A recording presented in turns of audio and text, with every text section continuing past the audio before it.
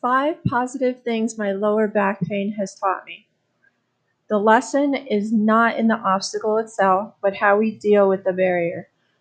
We learn when we overcome. We never learn when we sweep it under the carpet. That is a quote from my book, Serendipity, The Art of Becoming My Best Self. Number 1, it taught me to be more present. Most of my life, I had an issue with disassociating. In order to feel safe, I would recess into the deepest parts of my mind 80% of my day. It's a coping mechanism. The day after I weight trained a few weeks ago, my back seized up and has been a bugger ever since. I have to be aware of every move I make. This has actually been a blessing.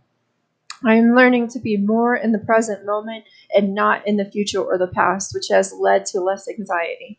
Not that I would ever wish this on anyone, but the universe does work in mysterious ways. There is always a silver lining, but I do long to be able to put socks on without shedding a tear. Number 2, use your back. Use your legs and not your back. In line with number 1, I realized how much I do use my back. I knew this from years of being in the fitness industry, but did I adhere to it? I am making a solid, conscious effort to use my legs for their God-given purpose instead of my back. My poor back has been taking on the slack for years. Number 3, it taught me it's okay to slow down. If you've read my previous blogs or Facebook posts, I've had quite the upheaval of a year. My job was eliminated for the second time at the same exact place within the last 5 years.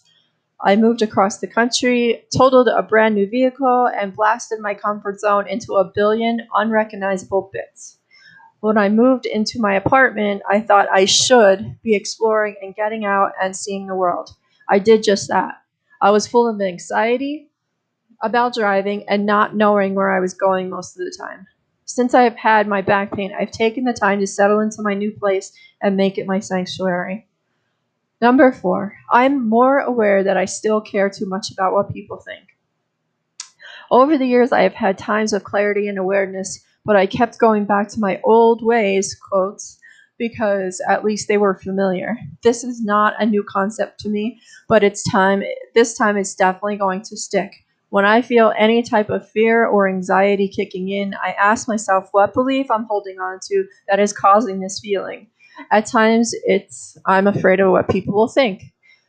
When I'm aware of this, I say, oh, hell no, and charge ahead. I am determined to live a life that feels good. All my life, I've been told what I can't do, what I should do, and to do what everybody else is doing. That has not worked out for me. So my focus is on and will be on what feels good to my heart and soul.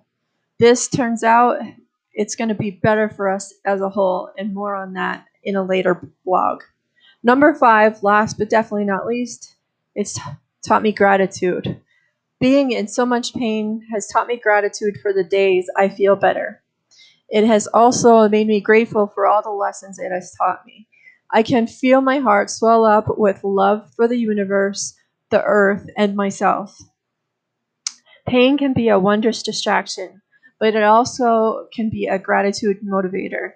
I have become more grateful for my surroundings, what I have accomplished this year, and who I am becoming. In my book, Fierce and Blissful, The Road to Self-Love, I have a whole chapter on gratitude, page 109, Gratitude with Attitude.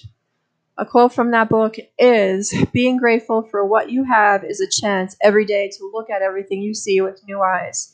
The theme of this blog could be, when it rains, there are rainbows. With eternal gratitude, Angela. I refuse to put external ads on my site.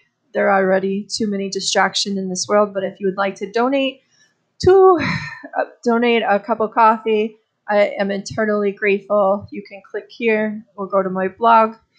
Go to happywellbliss.com to check out this blog and more of my books, and I also have t-shirts. Thank you for listening. Bye.